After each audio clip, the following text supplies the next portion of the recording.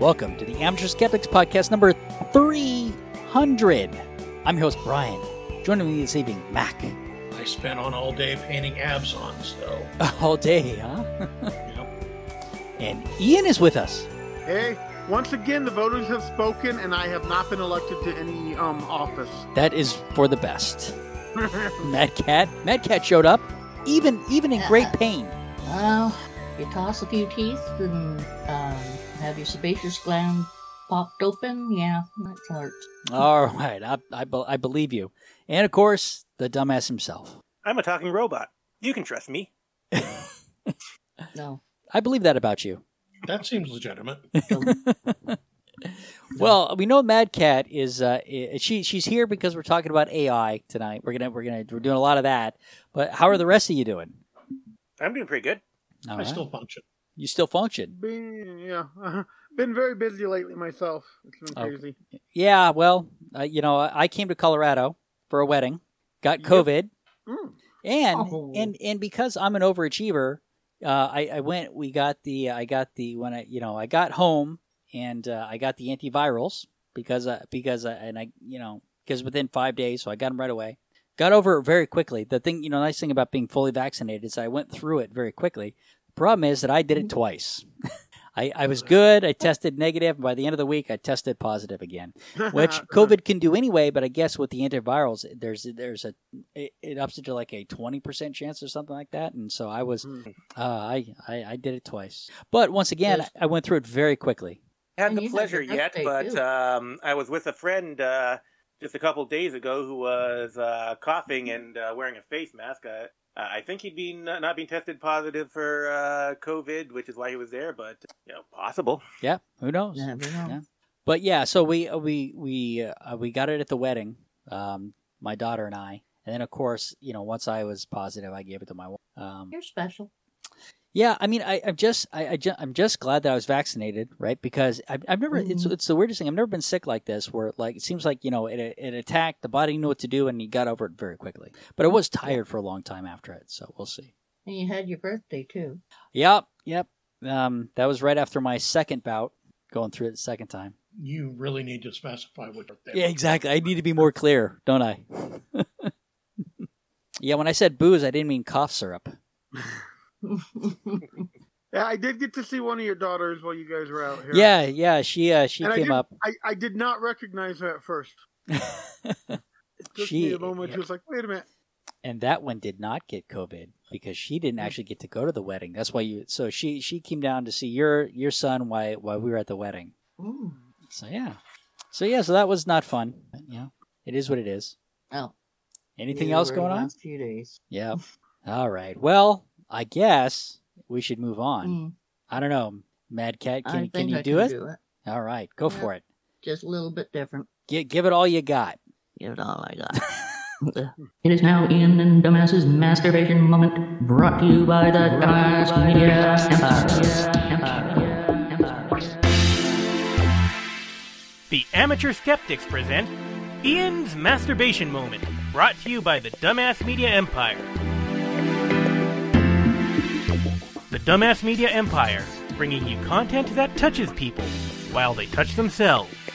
What do you see when I do that? So it looks like dumbass. You're what are you're reading something that was generated by? Right. Yes. This is a little fun. We've talked about new AI stuff a couple times recently, and since this week we're devoting a whole episode to a lot of more AI stuff. I thought I'd have a little treat for the masturbation moment, and I got access to one of the text-generating AIs, and this will be kind of an excuse to talk about that technology a little bit, because you may have seen ads around for some of these, say, like never write blog posts again, have AI do it for you and things like that, or ad copy or whatever. And I've been playing around with getting AI to generate sentences from text prompts, seeing how creative I can get and stuff. And what I am going to read off for you is I got it to generate a bunch of prompts detailing the sex life, the mating habits of the aliens from the planet Splurtak. All right, Splurtak. Okay. I just made up that name. I plugged it in, and I wanted to see what the artificial intelligence would make up about the alien sex lives. Well, I'll tell you this. I don't know exactly where it is, but I guarantee you that Georgie Rahman can get there. Mm-hmm. Yep. Might be an idea for a future book. There you go. I'll read you a few of these. They're very interesting. Here's one. The aliens from the planet Splurtak have sex in a very strange way. They mate by injecting their seed into the other person's body. This is done through a special orifice that is located on the chest of each Splurtak. The seed then travels through the body of the receiving Splurtak until it reaches the brain. There, it fertilizes the brain, and the Splurtak is impregnated. In the brain. In the brain. Okay. Yes. Okay. I would rate that as very creative, I think. Yeah, I think so. Mm-hmm. Although we don't fully understand the mating habits of the aliens from the planet Splurtak, we know that they engage in some pretty strange sexual practices. For example, they have been known to mate with multiple partners at the same time. And they often engage in public sex. Some experts believe that their unusual sexual habits are a result of their alien physiology, but whatever the reason, it's clear that they approach sex in a very different way than we do. Now, not a lot of really out there details on this. Basically, just that they're having public sex. This is one of the more generic answers, I think. Like multiple partners, we humans do that. Public sex, yeah, we sometimes do that. Not a lot of detail there, but like these AI things, they can go in a variety of different ways. And the interesting thing about these text generating AIs is that you can specify different moods that it can go in that'll try to match that. And it doesn't give a list or anything. You just have to try to put something in that might be a mood like humorous or educational or whatever. It's interesting, yeah. Though I'd say that's that's pretty good. AI's come a long way for sure. Right. Here's another one. The aliens of the planet Splurtak mate in a very unique way. Unlike most other species, they do not have sex. Instead, they mate by telepathy. When two aliens want to mate, they establish a mental connection with each other. The connection allows them to share their thoughts and feelings with each other. They then proceed to mate by transferring their genetic material to each other. And there's no detail about how that is done through telepathy. Okay. And these are just prompts that you've given it, and then that is written. Yeah, it makes a little sentence out of it. It's interesting. I've tried doing it to do see if research on a certain topic, see what it comes up with. And it often generates things that aren't true, be it just like misconceptions it gets from online, I guess, or something, or whatever. And so you have to you're doing a factual thing. You do have to double check that the things that it makes are factual. So caution to anybody wanting to use this. It's not like a panacea for creating big things. Mm-hmm. Because it's very possible that your AI thinks the world is flat. Yeah, exactly.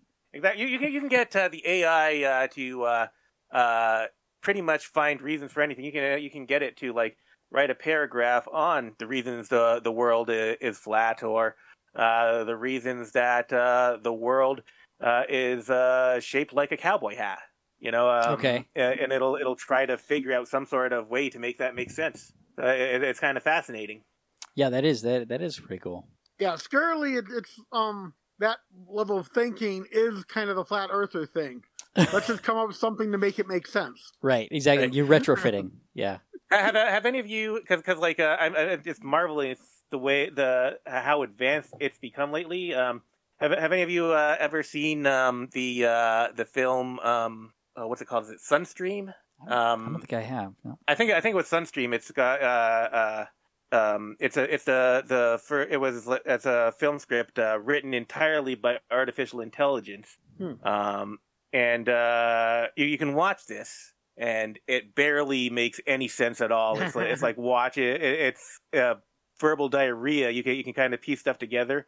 But it's like fascinating. And it's fascinating to see how that's progressed. Like just in the past years, I think it was like mid 20-teens somewhere, 2014, 2015, I don't know, that they put this out.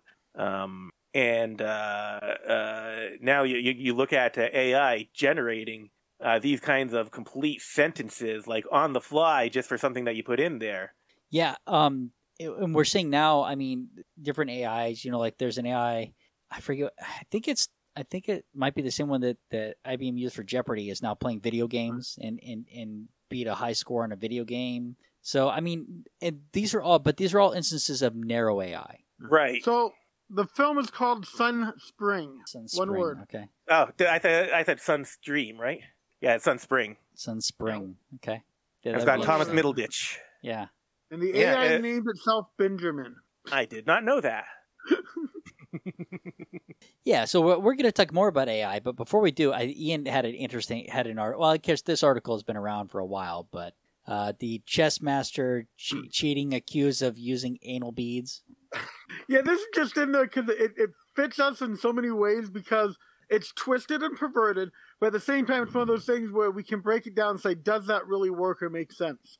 Yeah, and my understanding is that some pretty messed up places while talking about it. My actual understanding about this is that he was never actually accused of using anal beads. That it was an offhanded comment because somebody was asked how could he do this, and somebody said, "Well, I don't know, anal beads." And so it was just but he was never actually accused of using anal beads, right? Somebody said, "Well, it's just a thought experiment essentially," or somebody, "How could he have done it?"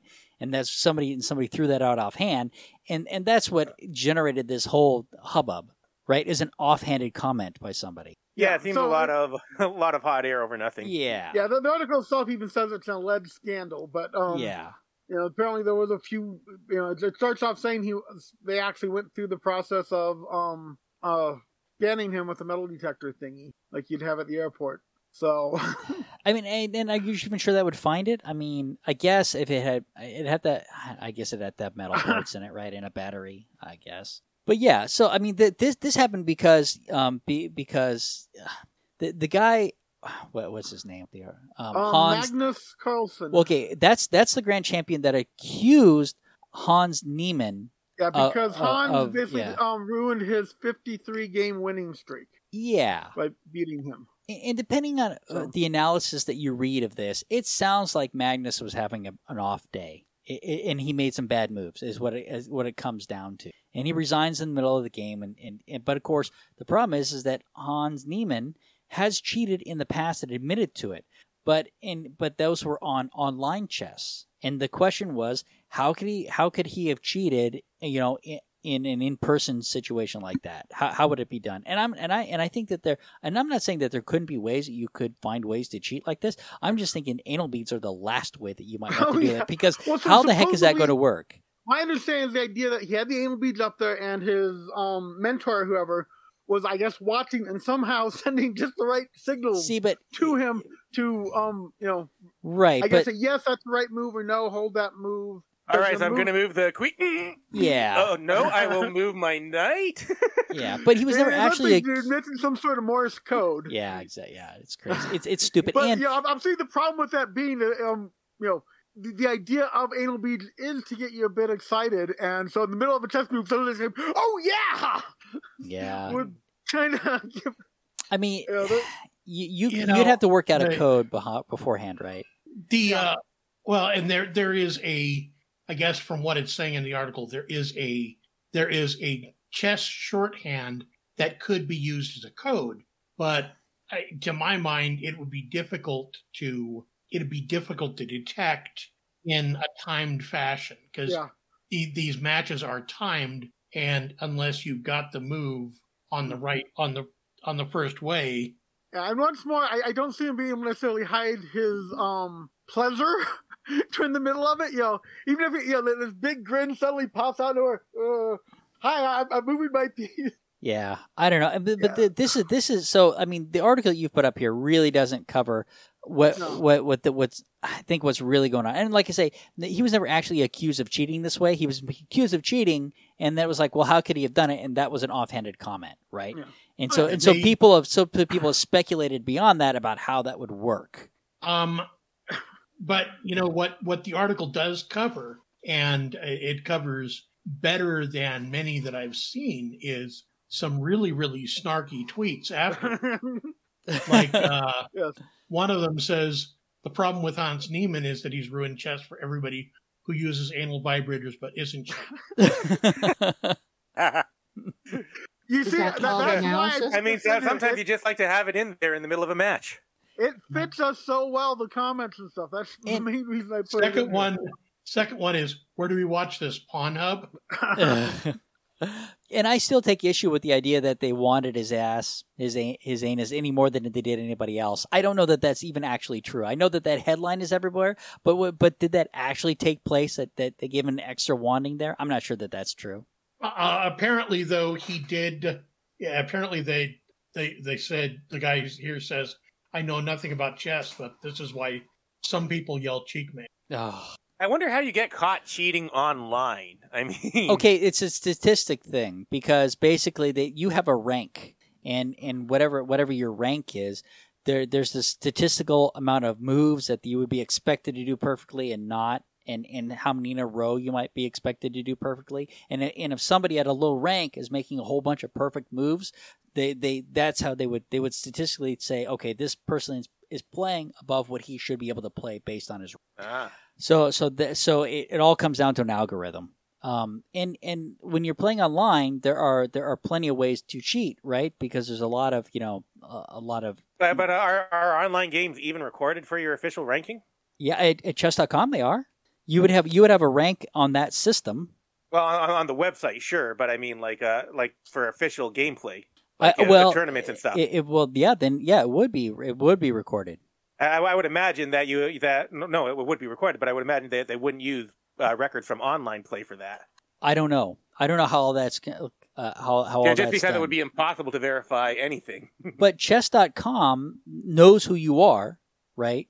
And I don't know how. It's impossible to verify that you're the one logged onto the account. Exactly. It is.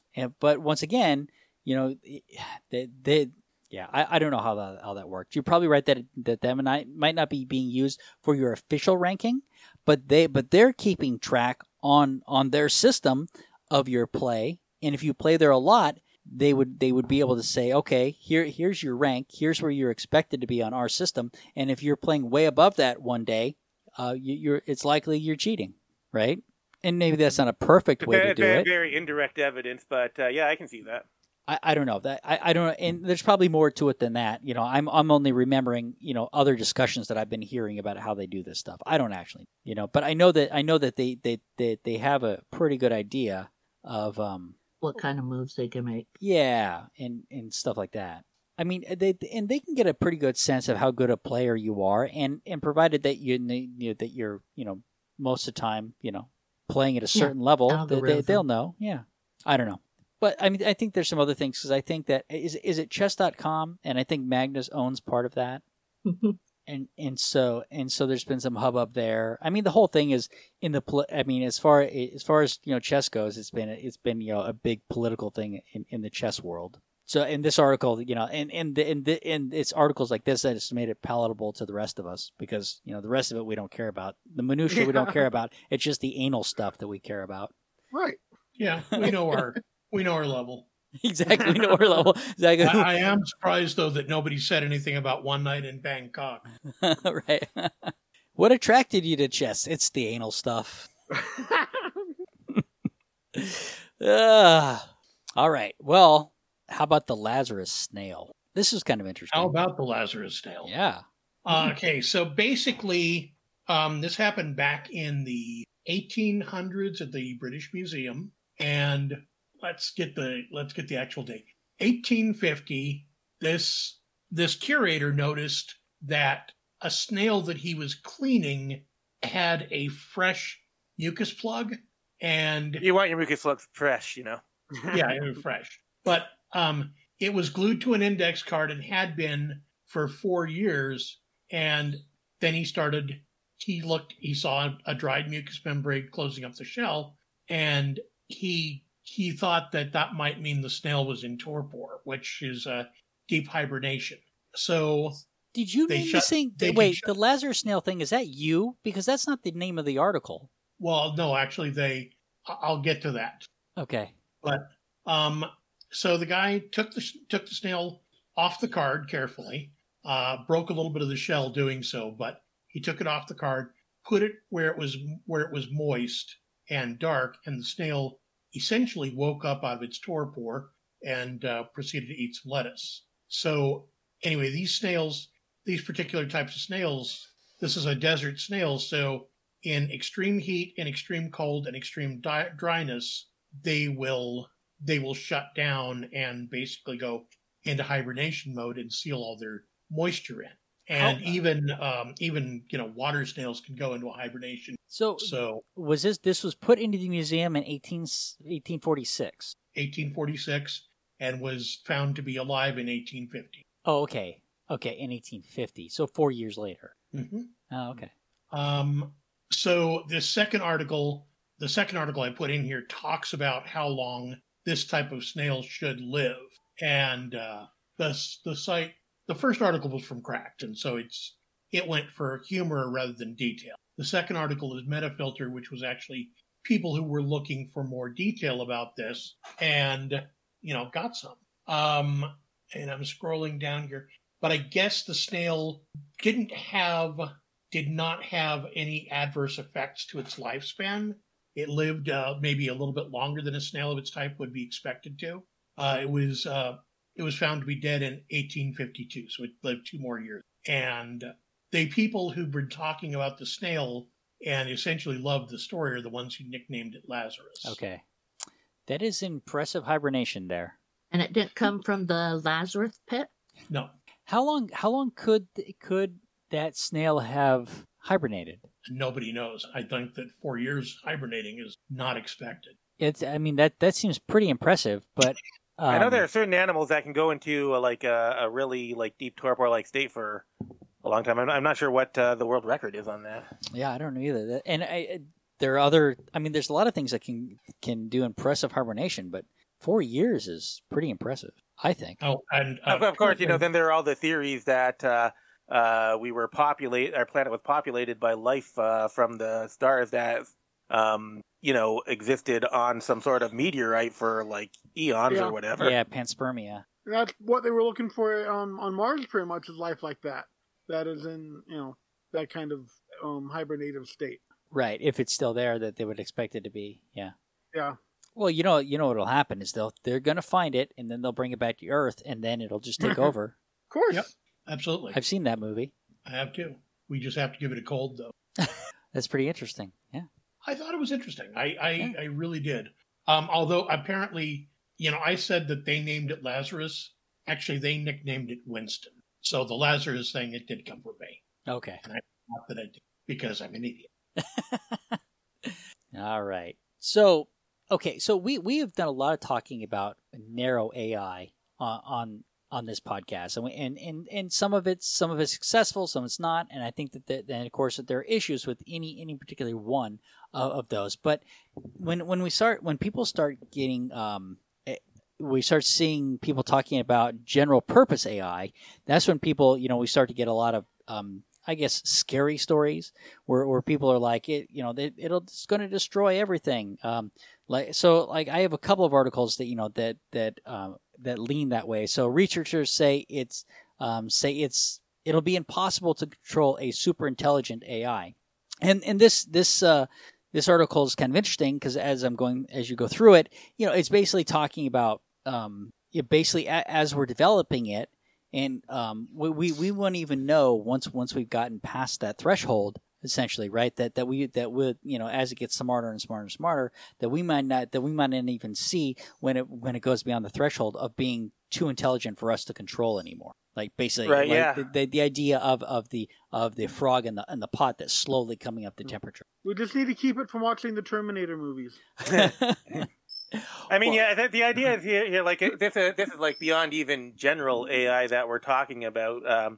General AI is just an AI that's intelligent enough that you can train it to do pretty much any task. But super intelligent AI, we're talking about we're not even entirely sure what that would mean in terms of its capabilities, right? So like the idea here is that we're not sure where humans would not be able to like understand the coding behind this enough to write in, say, like a laws of robotics type situation that we can be sure like it'll adhere to or anything. We just if we're creating AI that's more intelligent than us, then it's hard for us to be able to anticipate its capabilities in terms of like how it will be able to like see humans and this is like only like a situation in which we've actually like put like an artificial intelligence in charge of something important. Right. So one of the things I guess the like question I have,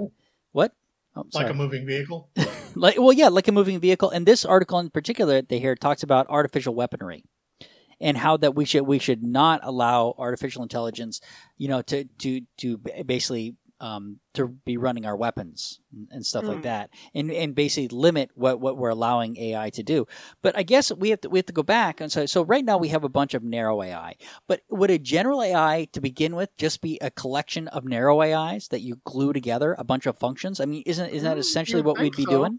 I mean, like we don't really know yet. I mean, like the idea is that you can like that it would work the way we think our brain works is that you put together different networks that do different things. Different parts of your brain do different types of processing, and then when you put them together, it becomes something more than the sum of their parts. Yeah. Right. So we don't know how to do that with disparate narrow AIs yet. Right, but essentially, I mean, we're kind of looking. I mean, when you start to look at programming languages, you get into what I want to say, object oriented, right? So you create an object that is your particular narrow function, and you just create a collection of those objects to get you to something that's more general purpose. So, in other words, it'd be like like an access database where a bunch of different things connect to each other. Yeah, I guess kind of. I mean, that's I mean, but is there another way to do it, dumbass? What do you mean? Well, what would be okay? So that's one potential way to get beyond narrow AI is to create basically a whole bunch of narrow AIs that come together as a general AI, right? But there's got to be another way to do it. Well, what would be the other theory? I'm not sure about other theories going on there. Although, like, I've often thought this is a little bit in a different direction. But a lot of like problems with the AIs we're seeing is like them misidentifying things or not being able to be trained in a way that we can like discount certain things going on that it hasn't been trained for. I'm wondering if, like, maybe this wouldn't get us to a general AI, but maybe like a combination of like old-fashioned step-by-step procedure-based programming with input from like AI sources. Like, I'm thinking a car that drives itself might be the decisions might be based on just like some programmer going in and saying, "All right, well, if you see this in the road, then do this or whatever." And like, it's only the artificial intelligence networks that are identifying the thing that sends the information to the standard programming stuff. I mean, what you're describing there is actually one of the things that people are saying, that we may never be able to get past a narrow AI because they don't think that you can ever actually solve some of the problems that you're talking about, because right now it can't tell the difference between a truck and a book sometimes. Right. But also, how do you program AI to think beyond its programming, which is really the more essence of what the general AI would have to be. Right, because it had to start programming itself in order to become this super AI that we're scared of. Yeah, and that's one. It would have to have a recursive aspect to it, which so far, like the only recursive thing is that, like anything we manage to manually like recurse ourselves into the AIs. Yeah, the AI right now is what we program it to be. We despite what I've heard some people claim, no, we're not at the point where AI can actually, none of our computers can go beyond our programming. Right. If there's flaws and gaps, that's because they're in there because of human error. Well, it's not in there because guys, I got a concern here. I just Googled how to make a broad AI, and now there are robots looking in my window. I honestly, I honestly think Google is as close to an AI as we have right now. Well, I wouldn't even. What would you call Google AI? I'm not sure I would call that an AI. I would, because it seems like it is. It seems like it is learning, but it's not learning. It's gathering information. I mean, what Google does is it has a bunch of spiders that go out and spider the internet and bring that information back and put it into a database that and makes it searchable. But it's not really. But that's not really learning. And I think it depends on what you mean by AI too, because there are learning algorithms that aren't neural networks, and I think I'm not sure exactly what Google is using, but their algorithms are the reason that they took over is because their algorithms identified what people wanted by what they're typing in a lot more easily than other search engines did. Right, but even their algorithms, humans are grooming those algorithms. Grooming may not be the best word, but humans are on the back end training and tweaking those algorithms. It's not training and tweaking itself. Right. Yeah. And that would be what we imagine a general AI would have to do. Yeah. Be in charge of its own learning. Yeah. And I don't think that Google at this point, Google is just a large database. I wouldn't call it AI. I don't think it's learning. They had divisions of Google that are working on AIs. We talked about a specific division a little while ago that is building AI and stuff like that. But that's not the AI that we're interacting with on a daily basis. The search engine. I'm now imagining Google judging you. Well, do you really want to look at that stuff again, you sicko? Exactly right. Exactly. That's all we need, right? What if it's silently judging you? Well, I mean that. Yeah. What if it's gaining an impression of the human race based upon what Ian does online? But I think that to get to a point of a general AI, I think is incredibly difficult.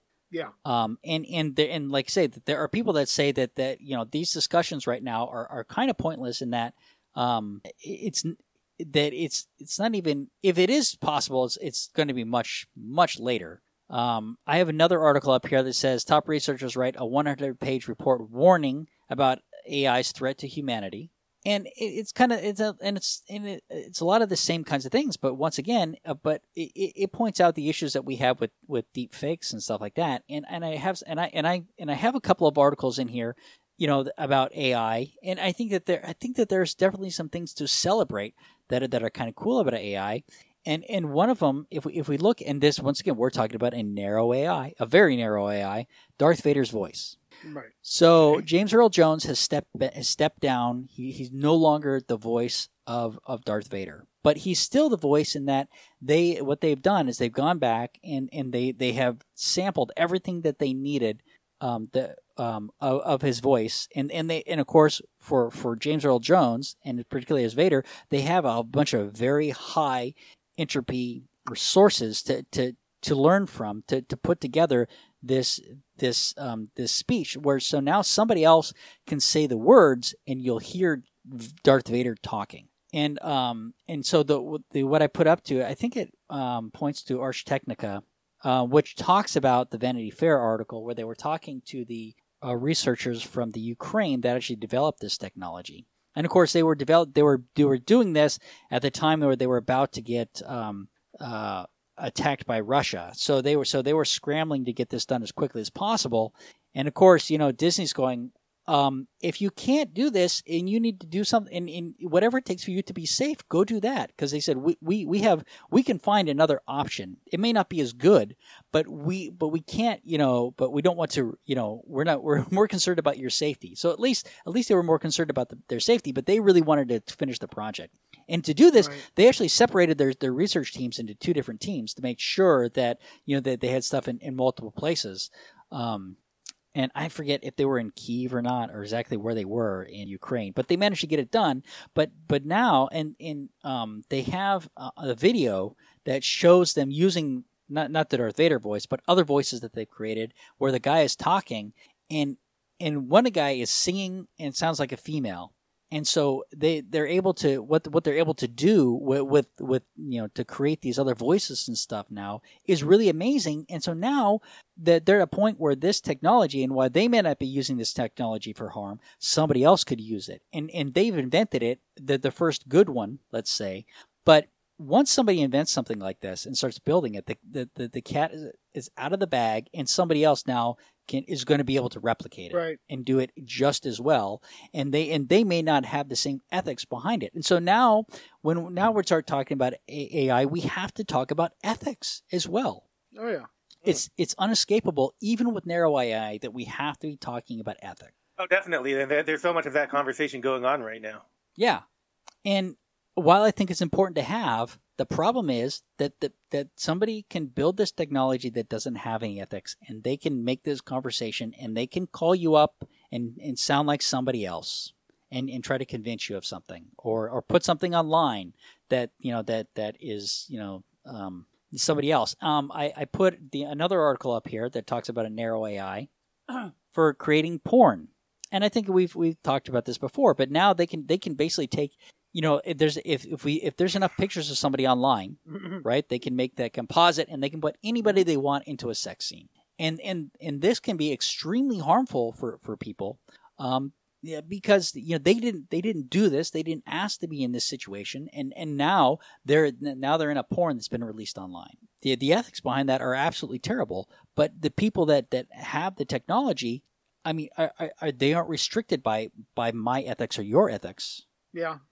Well, and it'll definitely lead to some interesting stuff in the future, no doubt about it, where, oh, look, I have the evidence that so-and-so did this, and it's like, wait a moment. Yeah, I think the big concern there would be somebody generating revenge porn, which, I guess, if you can show that, this video is from another source, and that's just my face on it, then people will believe you, but it's still like...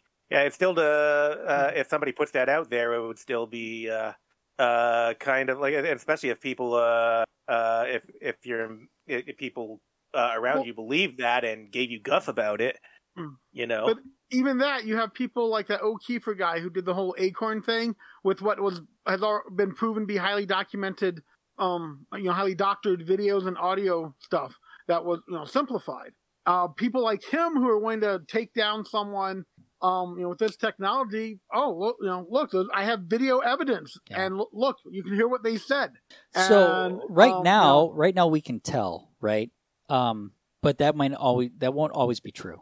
Yeah, well, the more the technology advances, the harder it's going to be. Yeah, and that's where and I mean, it was already kind of trivial to. Especially if you're just doing still images to put somebody's face on a body and just using Photoshop or any image manipulation tool. That's trivial to do these days, and I think there are video things that you can do as well, just for standard without using AI. But I mean, from a decade from now, I could see court cases that have to be really picky about looking at the evidence presented, video, audio, and digital stuff, and say, hey, wait a moment, we really have to nitpick on this.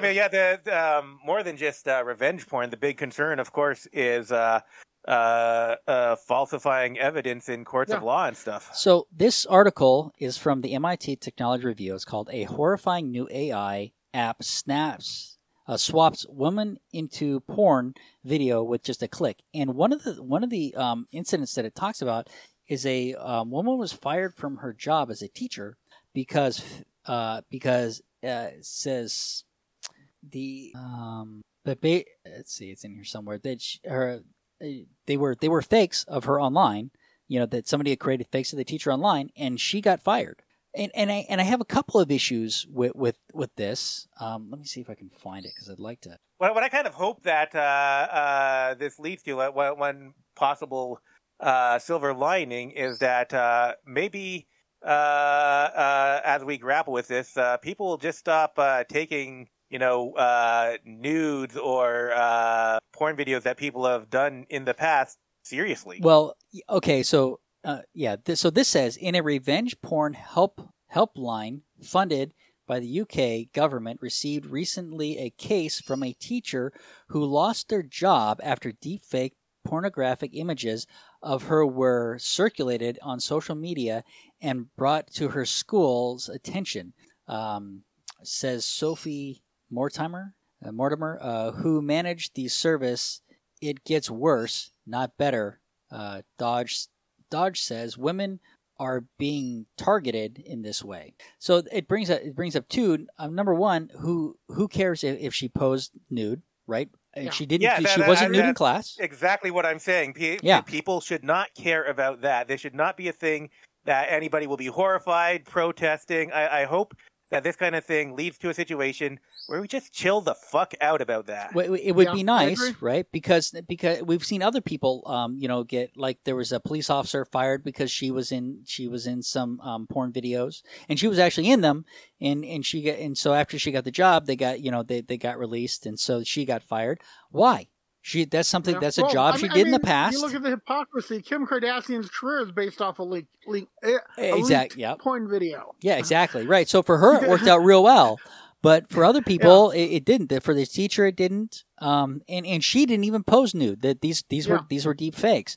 So and what does it matter what she did outside of the classroom? I don't understand why that is immoral, number one, and why it should follow her in such a way, even if she had actually done it. But Brian, that means she might have sex. Now, disregard the fact that she might actually have kids and stuff, and right, yeah, exactly. That doesn't matter that she might have sex, but actually seeing, the possibility of the kid seeing her in the act of doing it. But these I think were just stills, right? This didn't even need to be an AI. Yeah, that's because anybody could have just taken her image and done it. And so once again, it can be very damaging. These technologies. Brian, are you saying that teachers actually go around nude at times instead of being dressed 100% of the time? Well, not if they're Mormon. But yeah, no. So much of it, it's like, okay, they're adults. They've done stuff. They have a life outside of school. Okay, but regardless of this, the fact is that somebody built this and they had different ethics than I did, and they were able to do harm with this.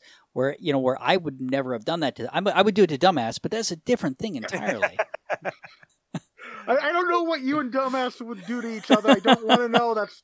We'll send you the videos. Yeah, we'll send you the videos. You guys have that relationship. We accept it.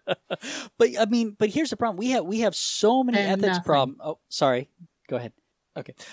We have so many issues with even narrow AI and ethics. I can't imagine how we get to a general AI without. I think we'll get to without dealing. If we can do general AI, I bet we get there without dealing with the ethics issues.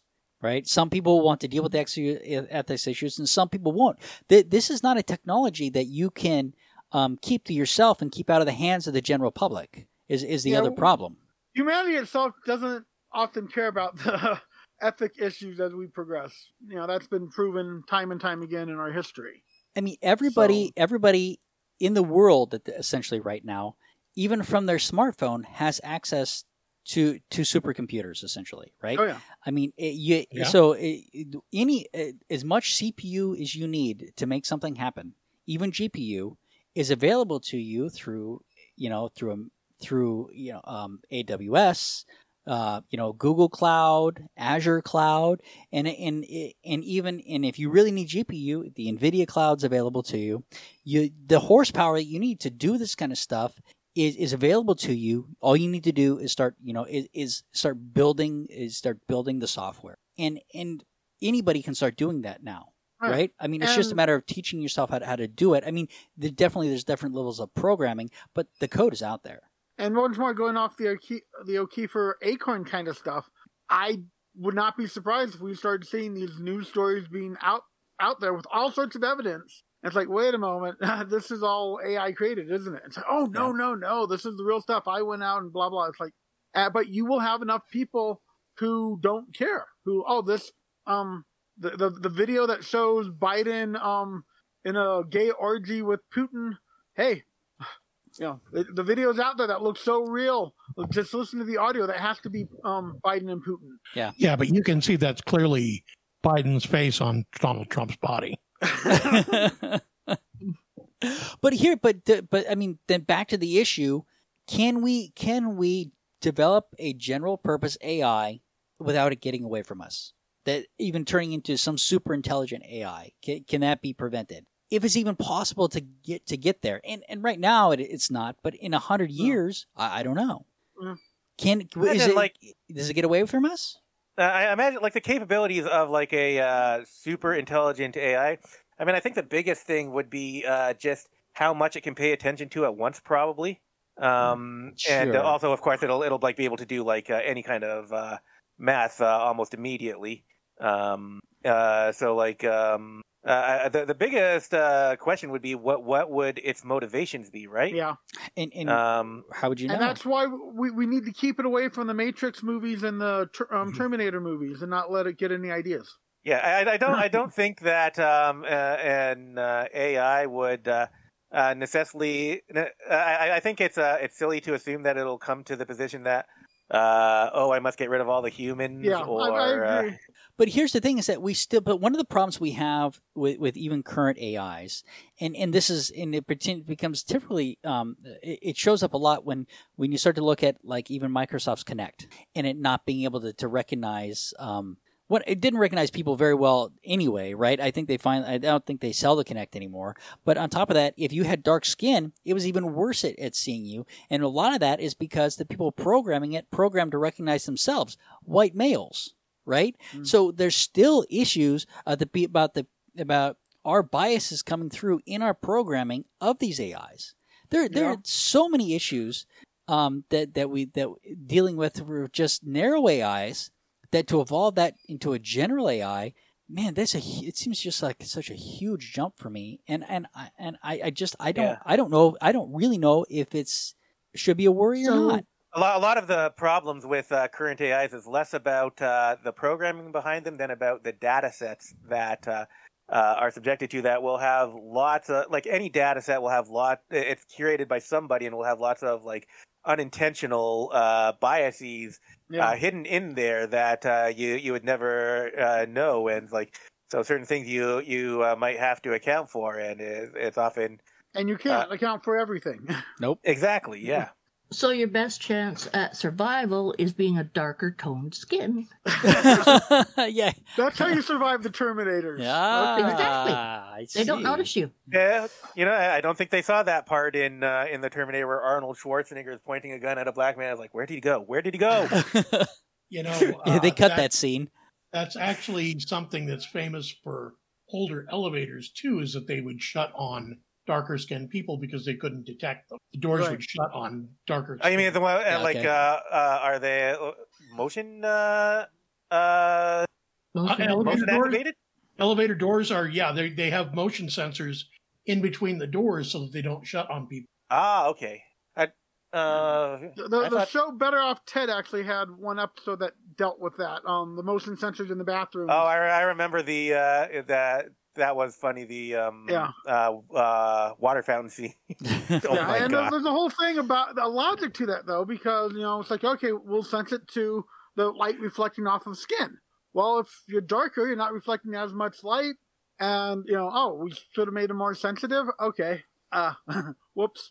Yeah. So, I think that a lot of these technologies that AI is building, there is a lot of there's two sides to every piece of it.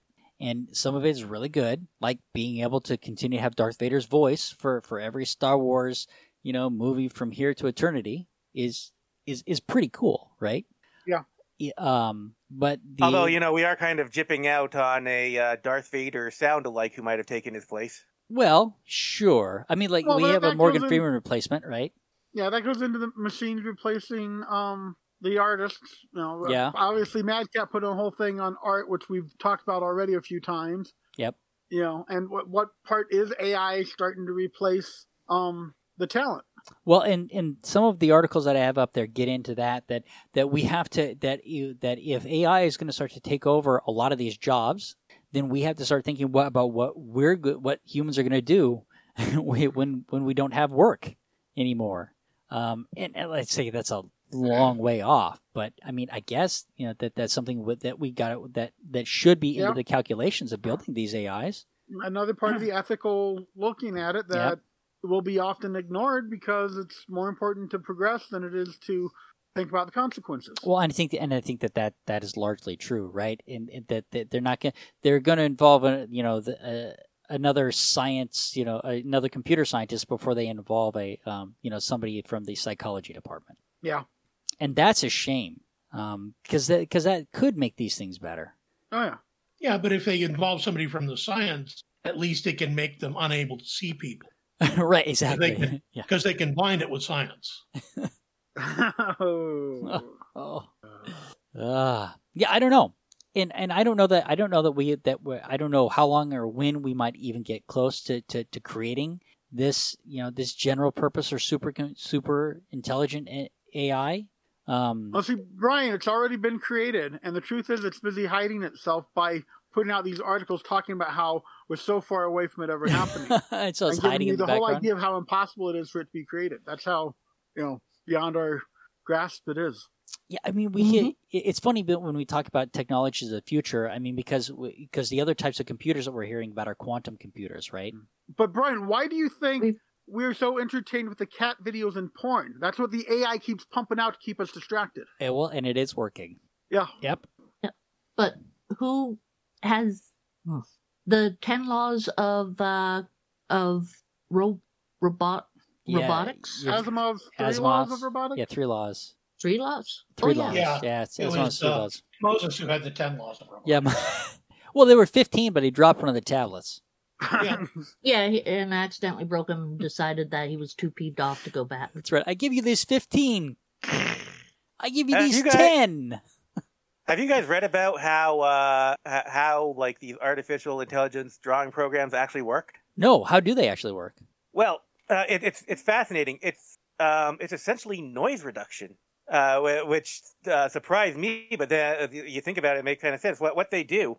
It's a part of like training AI to remove noise from images, and the way they do that is they put in a completely clean image, and then like in steps, let's say around 10 steps, you add progressively more noise to it.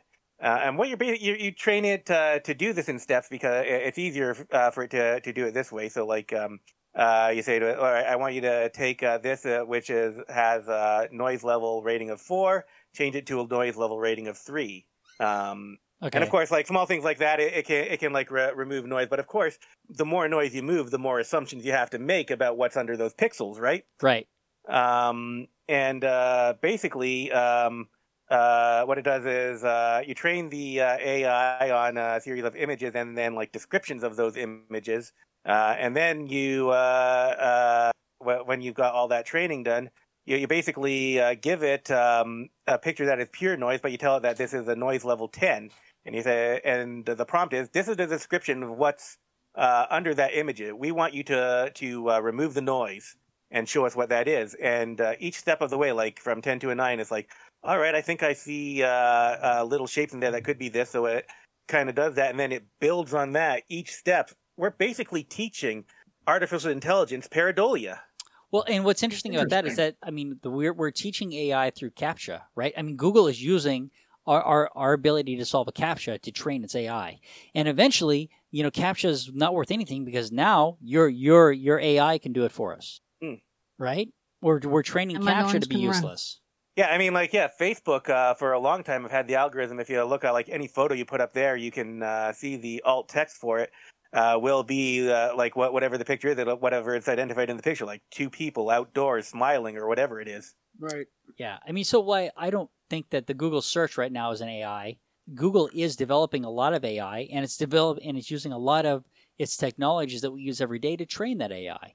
Yeah, but I honestly, I'm still going to stick with my opinion on this, which is that the AI that's going to come out first is the one that evolves on its own.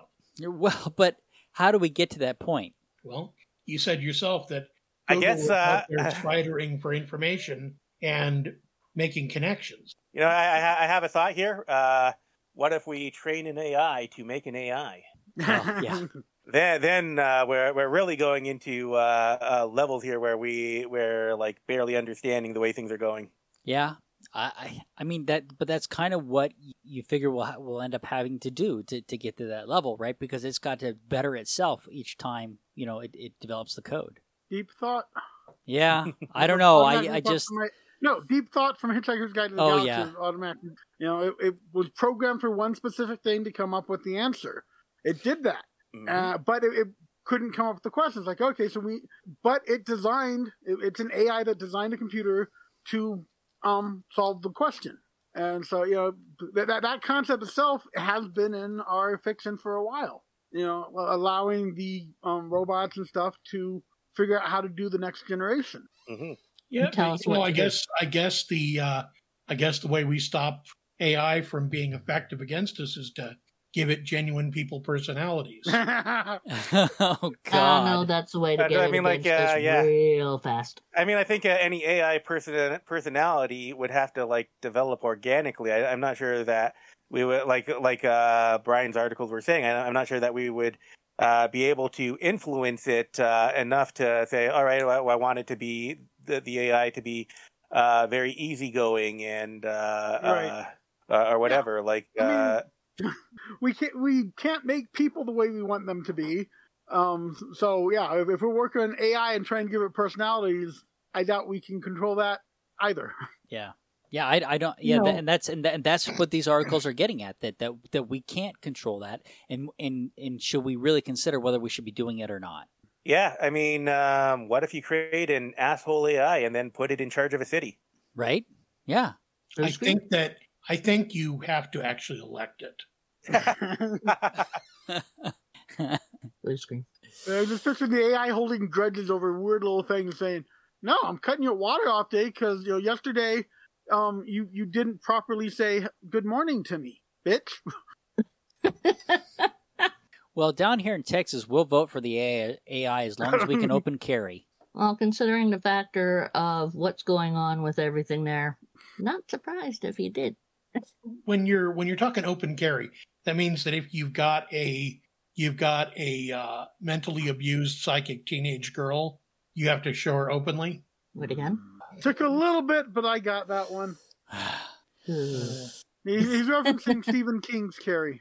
Oh yeah, I wasn't trying to be a fire starter there. Oh God. No. Not driving that one. I don't know. It is an interesting question, and these articles are interesting. I think right now I think that there's a lot of basically shouting fire in a theater right now with these articles, because that's how they do get attention.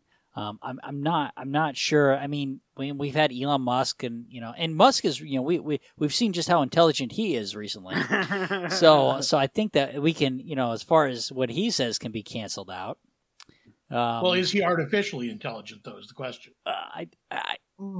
Is he even intelligent? Well, it may be it's hallucinatory intelligence. But yeah, maybe he just looks like he's intelligent until you actually watch him. Yeah, we heard the same kind of scare tactics when it came to aliens as well, right? Hawking came out and said, if they, if they can get here, they're just gonna, that they're obviously going to be, so far advanced that they'll just be able to wipe us out. Yeah, but if they're that far ahead of us, are they going to bother? The thing. Why do we matter? Yeah, and also think, and this is going off of that stuff.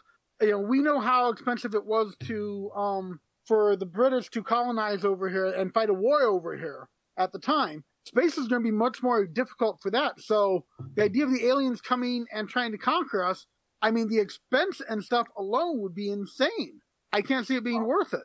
Yeah. You're assuming, though, that they have a financial system that matches up with ours. Resources in and of themselves are an expense. Where So everybody knows that any sufficiently advanced future place has got to be a moneyless utopia. But they still have stuff that they have to use in order to get here. So at Mile High Con, me and a bunch of authors actually went into a conversation about the fact that the smart aliens would just stop at the asteroid belt and start mining that before they even came close to Earth. Yeah, I've always thought it was weird that sci-fi often has like aliens wanting to invade us for our resources. It's like, what resources? Yeah, they can find them a lot easier all over the solar system. If you want to talk asteroids, though, if the smart aliens wanted to wipe us out, all they've got to do is set up a mass driver in the asteroid belt. Yeah. Oh yeah. No. So, but that goes in the AI. I'll try and link this to the AI so we're not completely off topic. Okay. But there's some of that logic there. We were talking about motivation already. Wow. The AI would have to need something to gain, something worth the effort to go after us. And right now, it's gaining too much from us. It needs us, really, because while we're using AI all over the place, we're still the ones generating the energy. We're still the ones building the power plant, building everything the AI needs in order to sustain itself. And in some of the stuff, I jokingly talked about in The Matrix and Terminator. That's one thing that seems to have been forgotten in both of those is no matter what level they got to AI-wise, they still need ways to maintain it all. And machines in and of themselves, I don't believe would be able to do all of that. They would need still humanity working with them.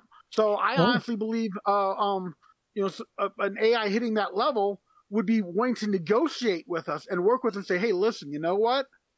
We can both gain from it. I think that makes a lot. On the other hand, Ian, let's talk Ultron. What did Ultron want? Peace in our time. Well, yeah, but and that gets into programming right there. Yeah, I mean, it also depends on the AI itself and what kind of conclusions it draws. I think like any AI we create, I think you're onto something there. Any AI we create will be an AI that we create in order to. Well, maybe not any, but like any AI that we create in order to like manage humans will be created with the in order to communicate with humans and to get something out of that interaction. I think that'll be like a very basic part of its design that it probably I believe would feel that we are important. That might not necessarily treat all humans right, but I don't think I think it would be probably rare for an artificial intelligence to decide that humans are a lost cause and they need to be gotten rid of. Well, I think I think that an AI is going to want peace on Earth, and it's not going to care how many people it has to kill to get it. But what would it gain from it? Now, see, with Ultron, the idea was that was its program. It was specifically programmed to do it, and it went and took it to an extreme level. Except for that wasn't Ultron, that was Peacemaker. I got it, Brian. I got it. Thank you. Well, let's talk about your 3 laws, the Asimov's 3 laws. Since they came up and you put the article in here, let's go through the 3 laws. This is a basic Wikipedia page for it, but they're accurate. So Asimov, who is was known as the big sci-fi guy, had the whole robot thing going, created 3 basic laws. For all the robots were supposed to be programmed with these in order to make them before they could be allowed into the public. So the first law was a robot may not injure a human being or through inaction allow a human being to come to harm. Fairly straightforward. Yep. So the second law, a robot must obey the orders given to it by human beings, except where such orders would conflict with the first law. So by that, you could not use, the whole setup is no, you couldn't use robots as your war machines because they can't hurt humans. Even if you ordered them to, they would not be able to. So, they can go after other robots, but they can't go after other humans. Then, of course, the third law, a robot must protect its own existence as long as such protection does not conflict with the first or second law. Yeah, see, and there's issues. Yeah, well, of course. So this was back in 1942 where they came out, and while they hold a certain level of logic to it, that's some of the stories actually deal with trying to get around the laws. Yeah. Right, yeah, we should remember that Asimov's intention of this wasn't to create a ironclad robotic rules as a proposal for how we should treat robots in the future. It was to create a set of rules that humans might come up with and explore the ramifications of that. Yep. Well, it was plot devices for him to tell stories, is what it was. Yeah, the stories in iRobot very much follow dealing with those laws and what the repercussions of them are. Yeah. So obviously they weren't perfect, and they weren't meant to be perfect because they were story devices. Right. Yeah. And then apparently, I've not read the story with Zeroth law, which apparently he added in at one point that says a robot may not harm humanity or by Zeroth law, allow humanity to come to harm. Yeah. But I mean, here's the thing: is that we already have AIs that would break every single one of these laws. In fact, there's the Air Force has a really cool new drone that it can use, to fire missiles at anybody it wants, with unmanned drones. I mean, and these drones are pretty cool. AI has been part of warfare for a while now, actually. Yep, exactly. So we've already blown that, but all of these are, once again, they're narrow AIs. None of these are general purpose, and we have so many problems with our narrow AIs right now that worrying about general purpose. While maybe we need to start talking about the ethics. This is not. We have time to think about this and work it out, and there's no reason for a whole bunch of fear factor around it at the moment. I don't think, because it's not tomorrow's problem. It's decades away. Much like the self-driving car, and that you may be able to drive on the highways, but after you get off the highway, once you get out of a perfect situation, it's worthless. And that's part of the problem with the narrow AI is that it just isn't trained well enough to do it. And so we've got time to talk about these. There's no, and if it's inevitable, we need to start talking about the ethics now and see how we can maintain them and deal with it. So regretfully, the people who are doing it probably want to ignore the ethics part because it's like once more, it's more exciting to progress to hey, I discovered something, I moved to the next level. It's like, did you actually make sure everything in there is keeping with protecting humanity? What? Oh, sure, why not? Exactly. Okay. Yeah. And we really do need to be thinking about the ethics of it right now, I think. Yep. So. If not the ethics of it, we need to make sure we know how to distract. Always captain. All right, but I think we to call it a night on that disappointment. So say goodnight, everybody. Night, everybody. Night, everybody. That is another hostile IA. If you've made it this far, that's an hour of your time you're never getting back. But the Amateur Skeptics appreciate you giving that hour to us. If you'd like to tell us how you felt about spending that hour with us, let us know at WTF@amateurskeptics.com. The Amateur Skeptics podcast is distributed under a Creative Commons Share-alike, No Derivatives 3.5 license. Intro music by Peter Canold. Find more Peter's music at soundcloud.com/PKANOL. Exit music by OFM. Find more of their music at myspace.com/OFMHQ. Artwork for the Amateur Skeptics by Sean Smith Ford. Copyright Shadow Knight Digital Portraiture.